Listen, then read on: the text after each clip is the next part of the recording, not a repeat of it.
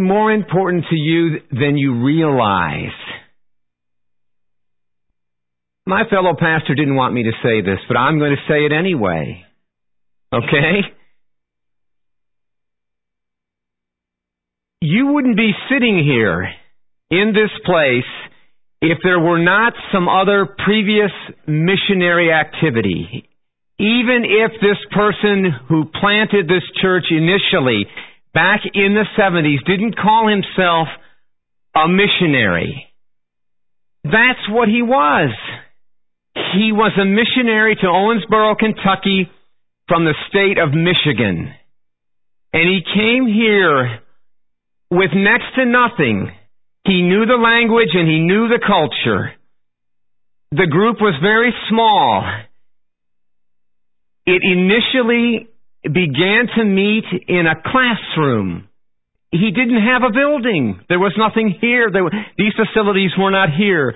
And we met in room 105 of Kentucky Wesleyan College a long, long time ago. And some of you, maybe a few of you, remember that. It's a very small minority, I'm sure, but that's how important missions are, even to you, and really to every church.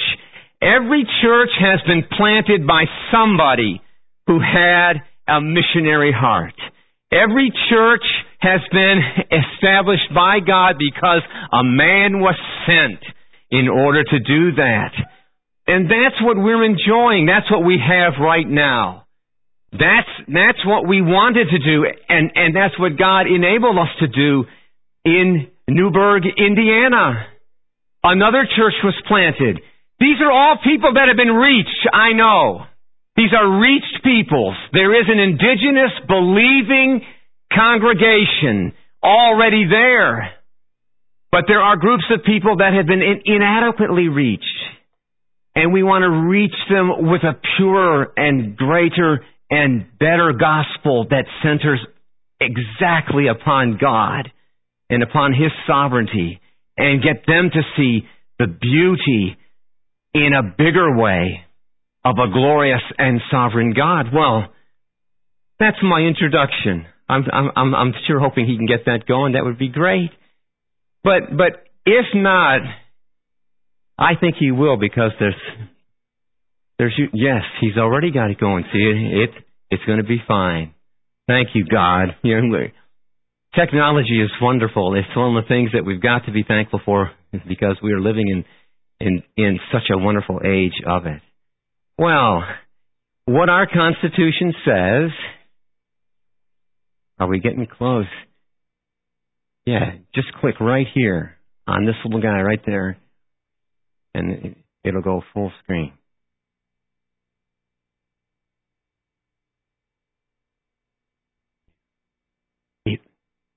Can you get that one, or you can go up the slideshow at the top, either one.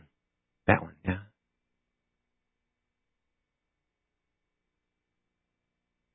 From the beginning. There we go. Now we're ready. That's it. Muchas gracias, hermano. Okay. Well, it'd be nice.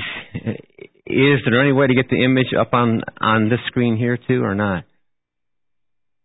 Okay. I'll have to turn around some then, because what you have to do is choose both screens. You choose this one and you choose that one. This will be okay. I'll look at it with you. We can do this. This is Article 2. We're in series, we're in number 4 in a series. This is what our Constitution says. The church exists by the grace of God and for the glory of God, which shall be the ultimate purpose of its activities. We seek to glorify the God of Scripture by promoting His worship,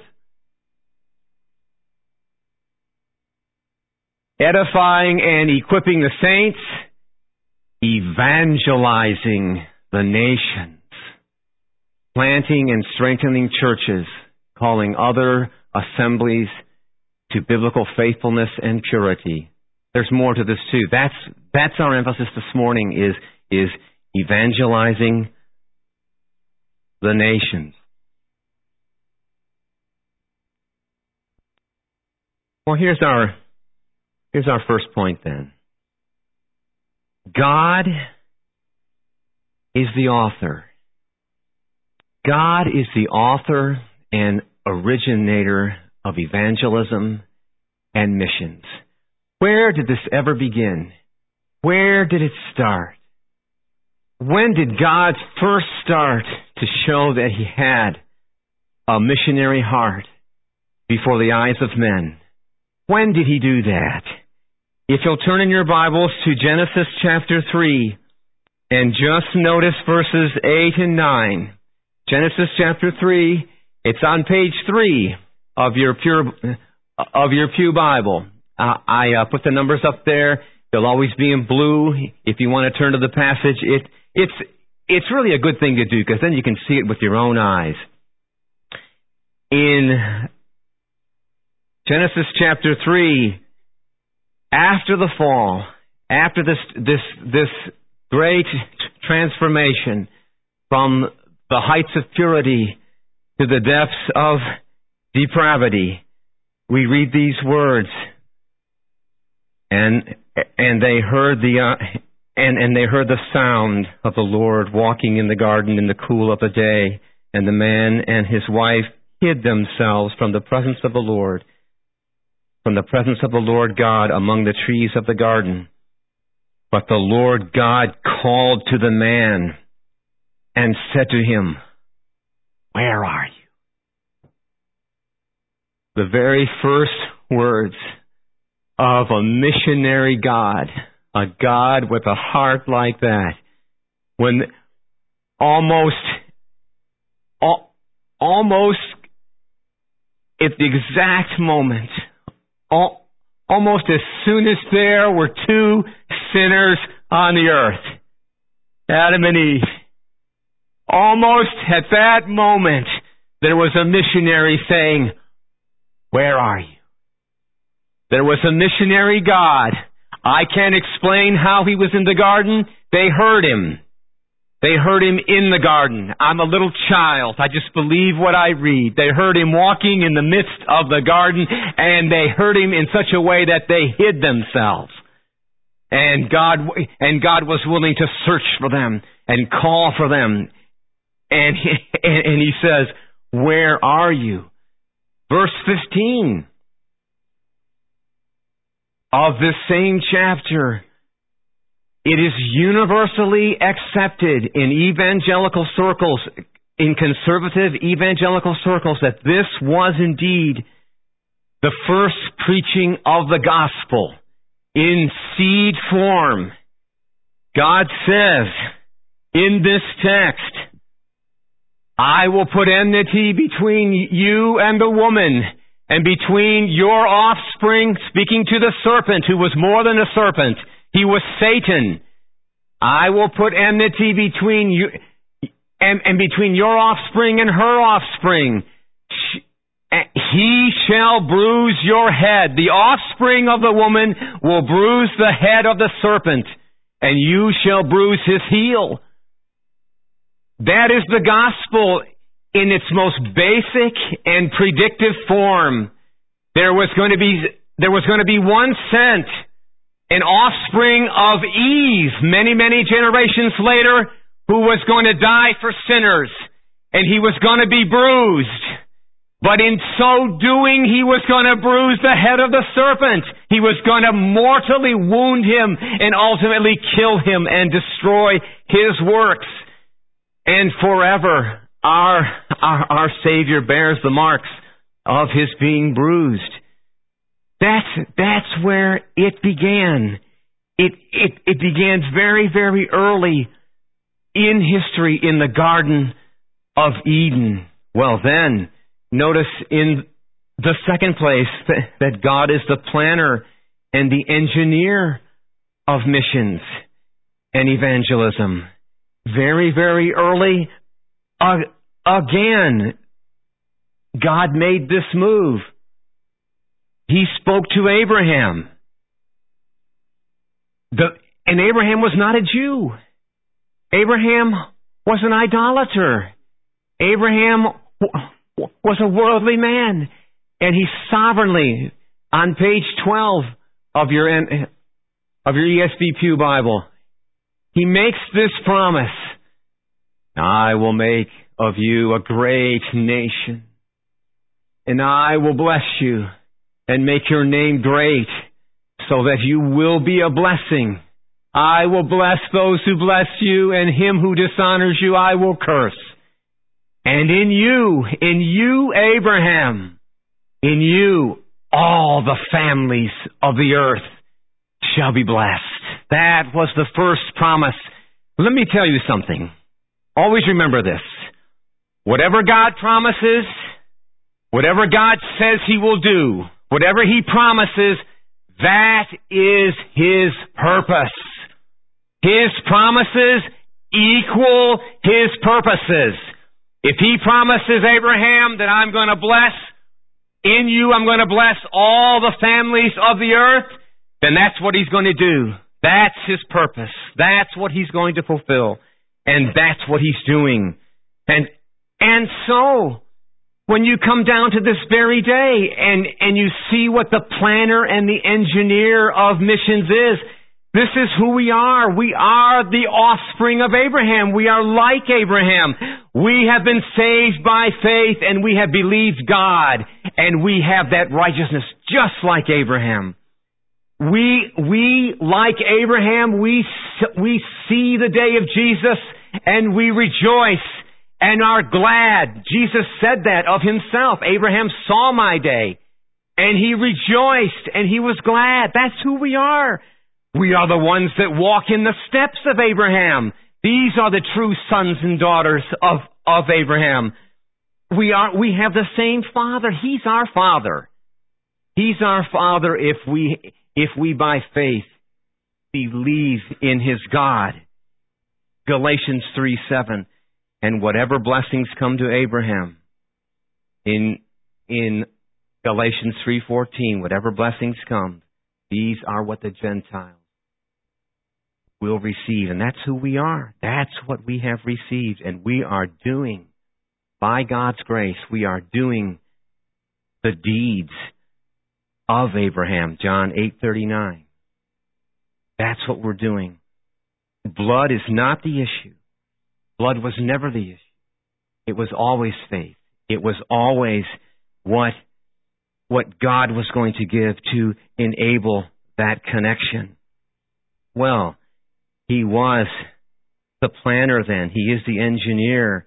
From the get-go, when He spoke to Abraham, He was planning something for all the families of the earth. That's what God was doing. And so this definition, I think this is a definition that was formed to try to define and to try to speak of what families of the earth might be, what a people group might be, what a nation might be. It's not perfect, but it is helpful. I just submitted to you. This is a definition, a proposed definition, what a people group is, or what a family is. We believe nations are larger than there are people groups, and then there are families. Here's a definition. It is a significantly large grouping of individuals who perceive themselves to have a common affinity, a common attachment, a common agreement for one another because of their shared language, ethnicity, residence, or caste situation, and other things, or combinations of these things. It is the largest group within which the gospel can be spread as a church planting movement without encountering barriers of understanding or acceptance. That's what a people group is.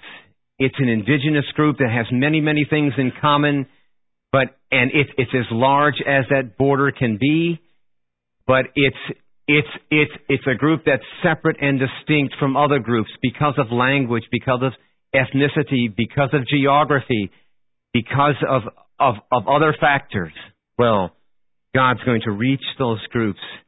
That's what's meant. It's not proven by this text. It's proven by the whole Bible, the whole framework that God gives us. I have to limit the text.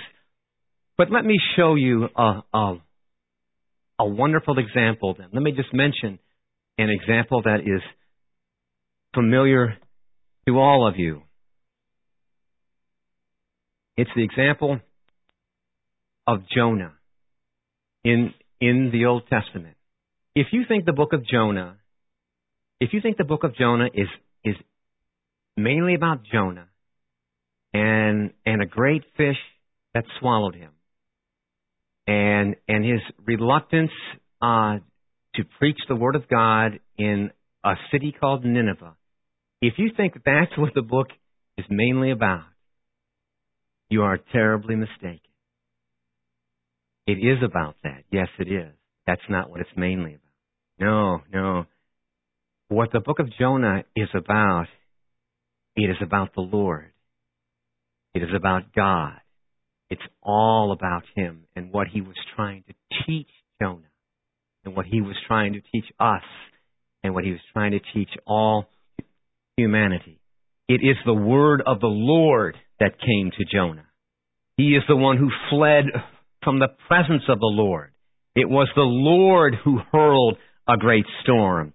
It was Jonah who said, in an upside down kind of a way, I fear the Lord.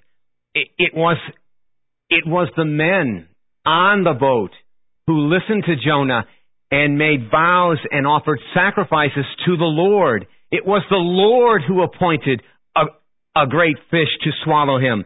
It was God who authored the prayer in Jonah's heart. From the belly of the great fish, he prayed to the Lord. It was the Lord who spoke to the fish, and it vomited Jonah up on dry ground. It was the Lord who came a second time in order to speak to Jonah. It was the Lord who gave repentance, and the king commanded everyone to call upon God and to fast. It was His focus that God might turn from His fierce anger and relent, and we not perish. God saw it all. God planned it all. He saw that they turned, and God did relent. What is the principal lesson of the book of Jonah? What is it that Jonah did not understand? What he resisted? What was that? It was this. Jonah says, as he writes about himself, but it displeased Jonah exceedingly. The repentance of Nineveh was not pleasing to him, and he prayed to the Lord and said, "Oh Lord, is not this what I said when I was in my country? That is why I made haste to flee to Tarshish, for I knew that you are a gracious God and merciful, slow to anger, and abounding in steadfast love, and relenting from disaster." He knew what God was going to do. And he didn't like it. He didn't think that it was right. He didn't think it reflected well on God. He thought, God, you've done so much for Israel. These people have no preparation. They have no law. They're godless. They're in darkness. They're our arch enemies.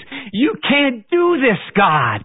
This is not good. This is not good at all. I don't want to be a part of it. What was he missing? What was Jonah missing? What was God trying to teach him?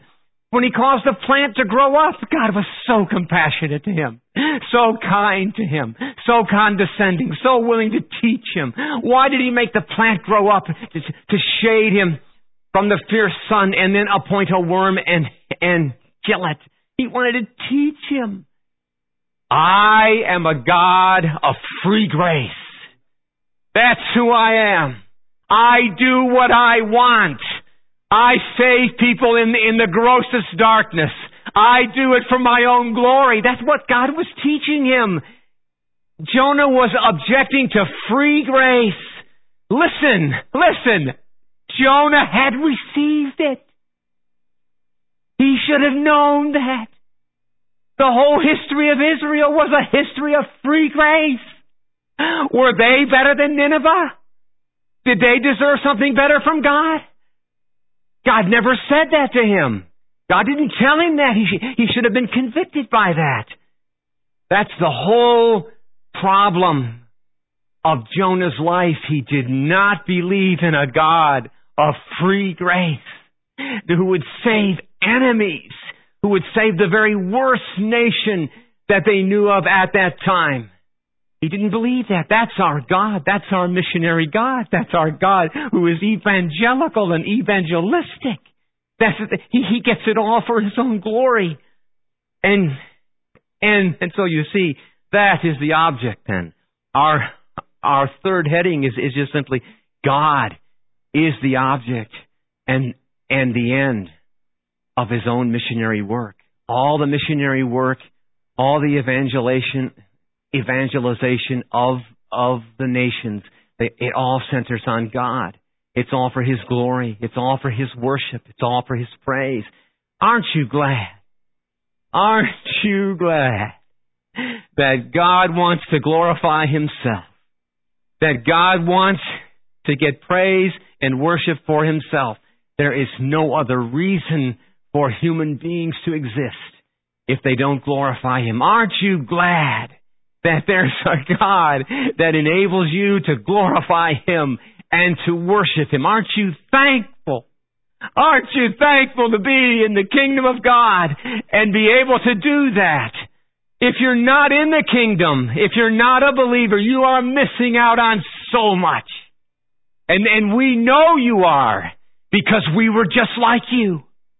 We were in the other world. We were without Christ. You can't tell us anything about the unsaved world that we don't know already. Because that's where we come from. And now we're here. We can tell you all about something else that you don't know, that you've not experienced. This is what I've only used 2 Psalms. Page 458 if you want to look at it. All the ends of the earth shall remember and turn to the Lord. All the families of the nations shall worship for you. For kingship belongs to the Lord, and he rules over the nations. That's a fact. That's a prayer. That's a promise. That's a purpose. That's what you have. And if I could have something tattooed on my back, I didn't say I was going to do that, but if I could have something tattooed on my back, it would be Psalm 67, page 481. May God be gracious to us and bless us. Make his face to shine upon us. Why? That your way may be known on the earth. Your saving power among all nations. Let the peoples praise you, O God. Let all the peoples praise you. Let the nations be glad and sing for joy. For you judge the peoples with equity and guide the nations upon the earth. Let the peoples praise you, O God. Let the peoples praise. The earth has yielded its increase. Everything that we get, all the food, all the technology, all the rain, all the snow, all the natural resources, God, our God, shall bless us. God shall bless us. Let all the ends of the earth fear him. Let Haiti fear him. Let India fear him. Let China fear him. Let Australia fear him. Let Antarctica fear him. Let South America fear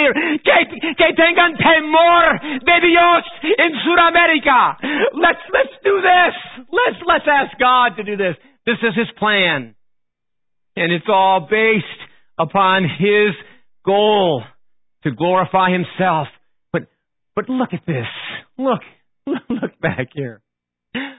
Let the nations be glad. Christianity is a religion, a God-given religion of joy and gladness and happiness. And this is what we offer. This is what we're saying. Come with us. Whether I seem happy right now or not doesn't matter. Because I really am. I'm really passionate over these things because this is who I am. By God's grace, this is what I really, really care about. And this is the goal of God. This prayer can be offered. Let the nations be glad and sing for joy. Let there be happiness. I was going to bring some pictures. I was going to show you pictures of Haitians worshiping God in the midst of all this turmoil. I have got some of those. I've got Pentecostal ladies who know the Lord standing together, praying and praising God. I'm going to go there in March, Lord willing, if the church will send me. I want to stay here so I can help as much as I possibly can because God is using me to do this. I'm thankful for the church. I'm going to tell you more about that. Well, we've got to come to Christ then. Christ is the example. He is the provider, the promoter, the one who has purchased all these things. It's on page 899. And what we will see concerning our Savior. I was going to raise this because I can't see what the next slide is. I'm not sure. God is the provider and promoter for missions. This is an understatement. I asked the kids because Derek Minton gave me the opportunity to speak to the kids at Davis County High School. I think I spoke to them for just a little more than 15 minutes. But I asked, who was the greatest missionary? Who do you think was the greatest missionary? And this lovely young lady said right away, oh, Paul. Paul had to have been. And I said, wow. Yeah, he was a great missionary. There's no question about it. He's the one who said, I became all things to all men, all things to all people. To the Jews, I became like a Jew. To those under the law, I became like those under the law. To those outside of the law, in a matter of saying it this way, I became outside of the law, but not the law of Christ. Became all things to all people. Why?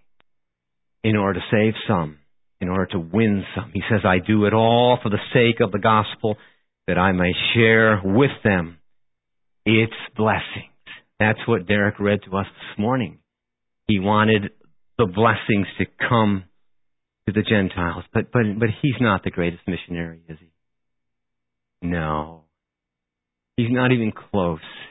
He's only imitating the one who is the greatest. It is the Lord Jesus Christ himself. Here is contextualization, okay? Here is the ultimate contextualization. Here is all things to all men. Here is God becoming a man. Here is God living in the state of being a human being, in humanity. Here is God coming all the way down, stooping an immeasurable distance between heaven and earth. He became one of us. He became the friend of sinners. He became the one who healed and fed and raised the dead. He became the one who taught and led. He's the one who revealed God. He is the ultimate missionary. He's the one that worked out the perfect righteousness that we need. He's the one that did all of those things. We want to be like that missionary. We want to be like Christ. No. We cannot work miracles. But we can point to the one who did, still can. We are not perfect, but we can walk blamelessly. And when we sin, we can ask forgiveness.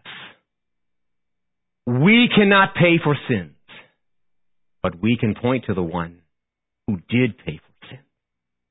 There are many things that we can't do, but we can point to the one who has done them all. That's who Jesus is. So he says, I've had this up there a long time. Just this text. The Greeks, the Gentiles were inquiring. We would see Jesus. And down a ways in John chapter 12, Jesus says this, now is the judgment of this world.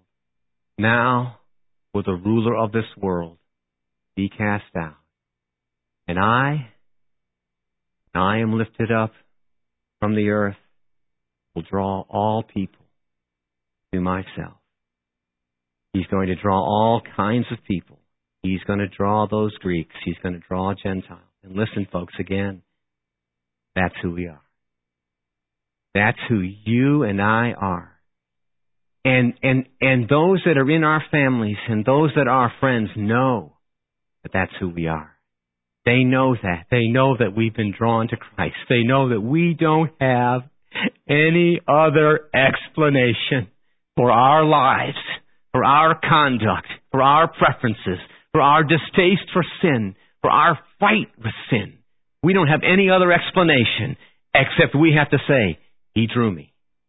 He called me. He changed me. This ultimate missionary is at work even today. That's who we are. We are the ones that are drawn. So, let me show you this then. That's why Christ can say, all authority in heaven and on earth has been given to me. Go therefore. These are our marching orders as a church. This is for Heritage Baptist Church. Go therefore, make disciples of all the nations. The nation that you're in, and other nations that are around you, and in faraway nations, however I may lead you to do it. Baptizing them in the name of the Father and of the Son, the Holy Spirit. Teaching them to observe all that I have commanded you. You see the order, make disciples. That's what we're doing here by God's grace. Baptize them. Teach them to observe what I've commanded. Here's the promise. And behold, I am with you always to the end of the age. No missionary to Romania, no missionary to China, no missionary to India, no missionary to Colombia, Cuba, la República Dominicana, Haiti, Mexico. We never go alone. God is with us. And God has an elect people. He has a chosen people. He has many people in this city. Election is the basis for it all, knowing that God has a people and that He's going to be worshipped. He's going to be worshipped. In the book of Revelation, this is Revelation 5, and begin with verse 6. I saw a lamb standing. The lamb was standing as though it had been slain. Who could that be? What did they say to him? Worthy are you to take the scroll, take God's agenda, take the decrees of God, take the purposes and plans of God, open its seals. Why? For you were slain, and by your blood you ransomed people for God. What people? From every tribe and language and people and nation. This is the end of it all. This is the final scene of all history. You have made them a kingdom and priests to our God, and they shall reign. They're going to reign on the renewed earth when heaven comes down to earth.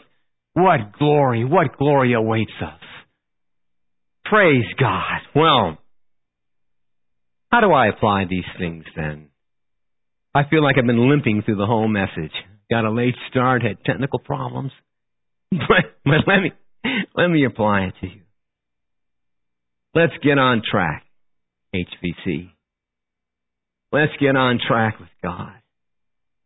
Don't think that these passages and that this missions and communications pastor, that's what they say I am. Don't think I'm here for nothing. Don't think this Word of God is for nothing. We've got to respond. We've got to move forward. We've got to make changes. We've got to improve. We've got to do it. Number one, pray for missions. Get in touch with missions. Get in touch with what's going on in our own community, what's going on nationally. And if you want to, please get in touch with what we're connected with internationally. There is a group within Heritage Baptist Church. Some of you maybe don't know this. There's a group within this church that's really interested in mission.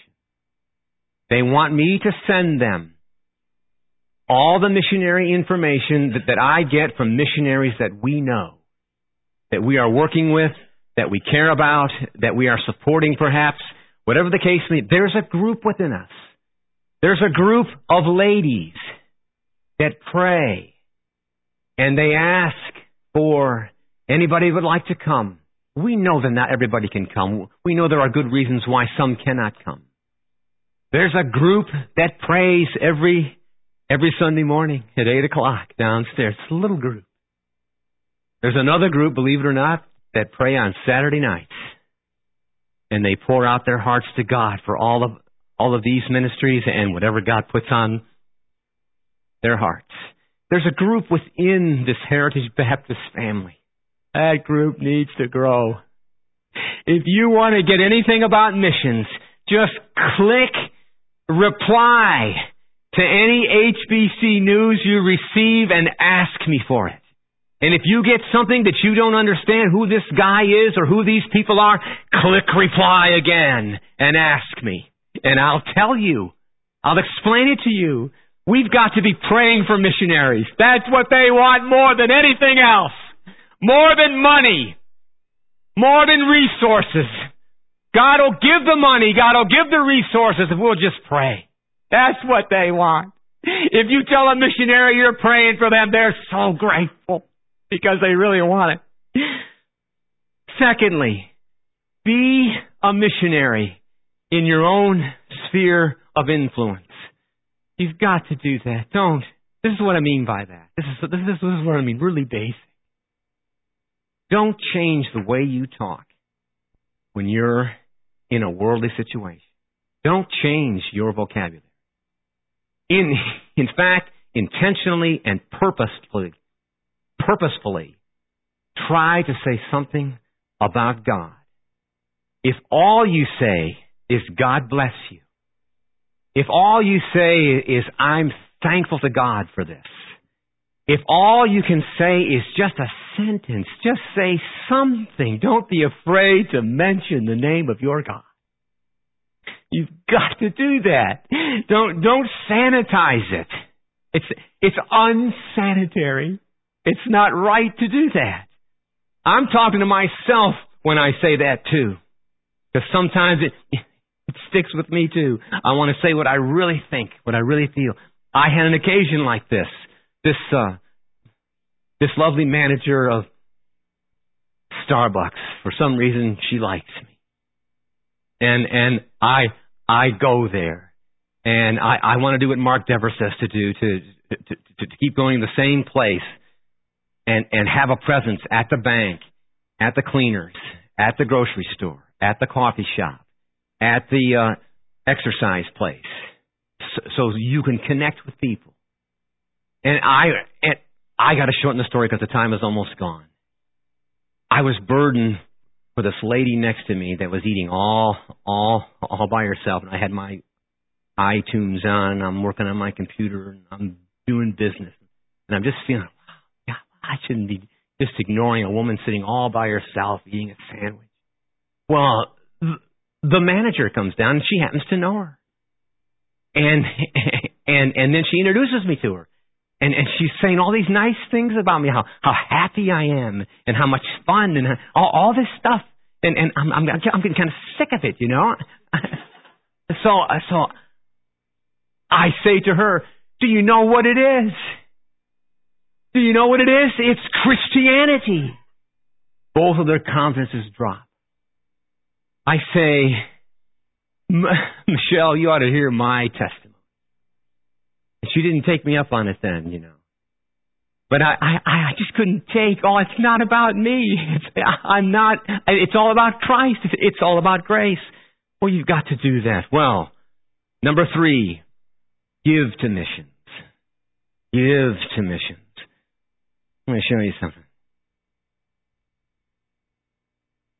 Isn't this strange how attractive this is? It's really something, isn't it?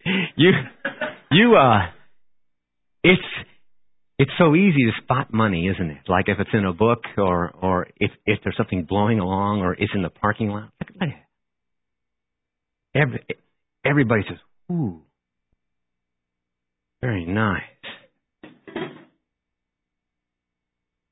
This is not ours. This belongs to somebody else. All that you have, none of what you have, belongs to you. It's not yours. You worked, you earned. It's not yours. Look at this here. Beside the Treasure Principle, Randy Alcorn, a liberating book. He says, number 1, God owns everything. I'm his money manager. He proves this scripturally. We are the managers of the assets God has entrusted, not given to us. You need to look at your money differently. This is not yours. This belongs to God. He expects you to do business with this. He really does. He will repay.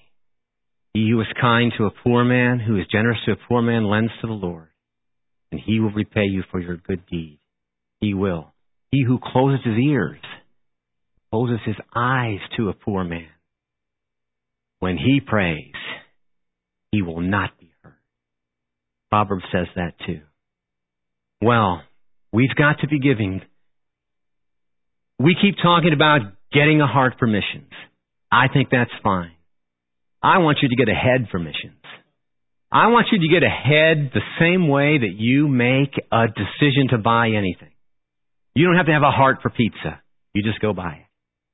You don't have to have a heart to buy something new. You just go get it. You don't have to indulge your children. You just do it. Just do this. Randy Alcorn says, my heart always goes where I put God's money. Try that. What you invest in, see if your heart doesn't go after what you invest in. You buy a new pair of shoes, you're going to be taking care of that pair of shoes. You put some money into that. You buy a new computer, you're going to really take care of that. You send money to Haiti, you're going to care about that too. You are. Let me say this. I want to thank Heritage Baptist Church. I want to thank you for all that you gave to Haiti. You may not know this, but on the first Sunday in round figures, 5,000 came in. On the second Sunday in round figures, 7,000 came in. 2,000 was added because of what we said we would match with MASH. You gave that too, okay? And 5,000 more from the benevolence fund. So we had about $19,000. Praise God. Hallelujah. I want to show you something else, though. Did every single one of you give? Did all of you give? Is it a hollow celebration in your heart? I'm being faithful to you. I'm not getting down on you, okay? I want you to think about this. Acts 11:29. This is with head and heart. So the disciples determined everyone, according to his ability, not beyond their ability, not based on what they didn't have, according to his ability, to send relief to the brothers living in Judea. Did you do that? Don't be ashamed to give a small donation. Don't be so proud that if you can't give $100, that you don't give 10. Invest. Cast it upon the waters. See if it doesn't come back after many days. This is my closing. No man, here's what Jesus said, no man can serve two masters.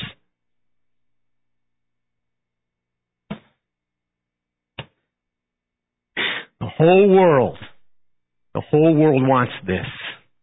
The whole world wants money. They want pesos. They want euros. They want rupees.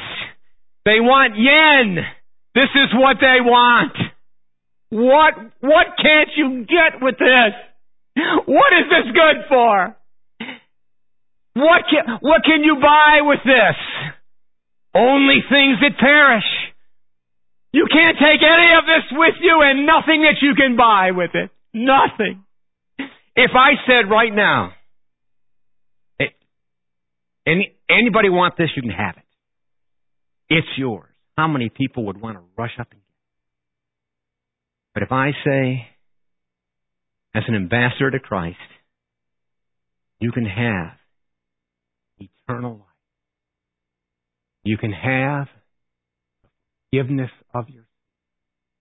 You can have a perfect righteousness. You can have it. It won't cost you anything that you can do. You can have it. You can have eternal happiness and joy forevermore. You can be a worshiper of Christ. You can be glad.